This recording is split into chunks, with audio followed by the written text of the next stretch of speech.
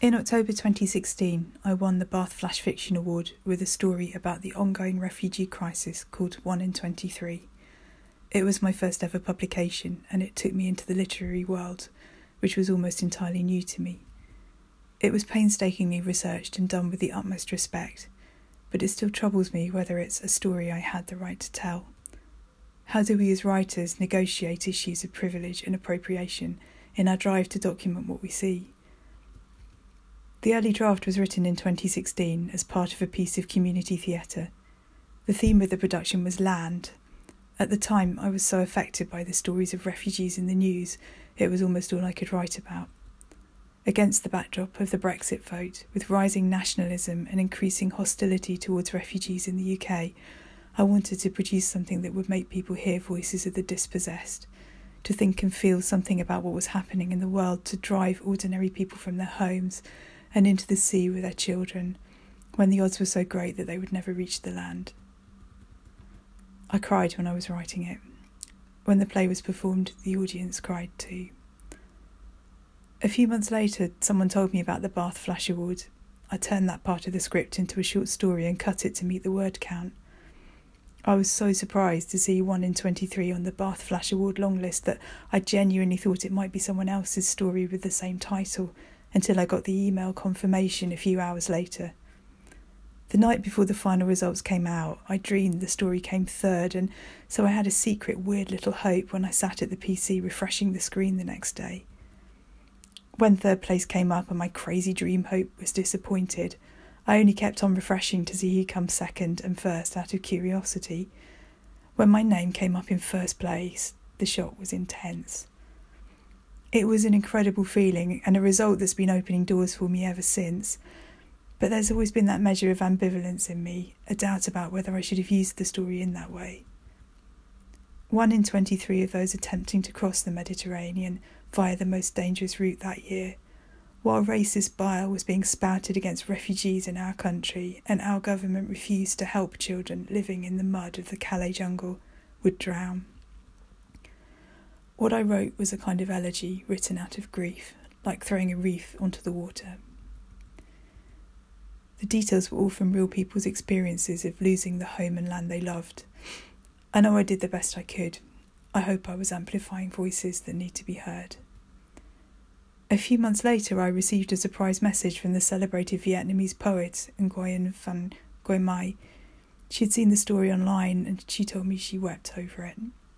She said it was the story of her people too.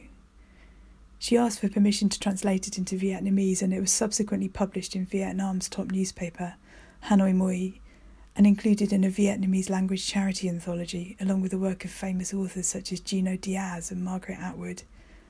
Royalties from the translations are going to an educational fund for Vietnamese children from very poor backgrounds. I cried like a weirdo at pick-up time in the school playground when the congratulations over the Baylan anthology were coming in, and I messaged my writer buddy to say I wanted to give the Bath Prize money to charity because the story belonged to 10,000 dead people, not me. The reality was that I'm too skint anyway, and he talked me down, but I can't forget that it really does belong to the 10,000 people who had lost their lives at sea trying to reach Europe at the time I wrote it, and so many more since. The story I wrote has been taught in universities and on writing courses, and people have said it has had an impact on them. The anthology fundraiser is undoubtedly a wonderful thing. Maybe these things justify its telling, I don't know. 1 in 23. Our land was beautiful. You should have seen the cherry blossom in the springtime. The foot of our mountain was clothed in it. And the sweetness of the figs in autumn, there is nothing like it anywhere. Figs were our country's first gift to the world, Anzuki, Halabi, Buxati, Obied.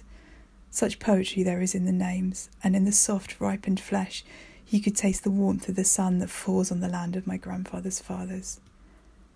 We burnt the trees to keep our child from dying of cold the winter after the power went down. My husband wept as he carried the branches from the orchard, but the snows were coming and we had nothing left to burn. He spared one.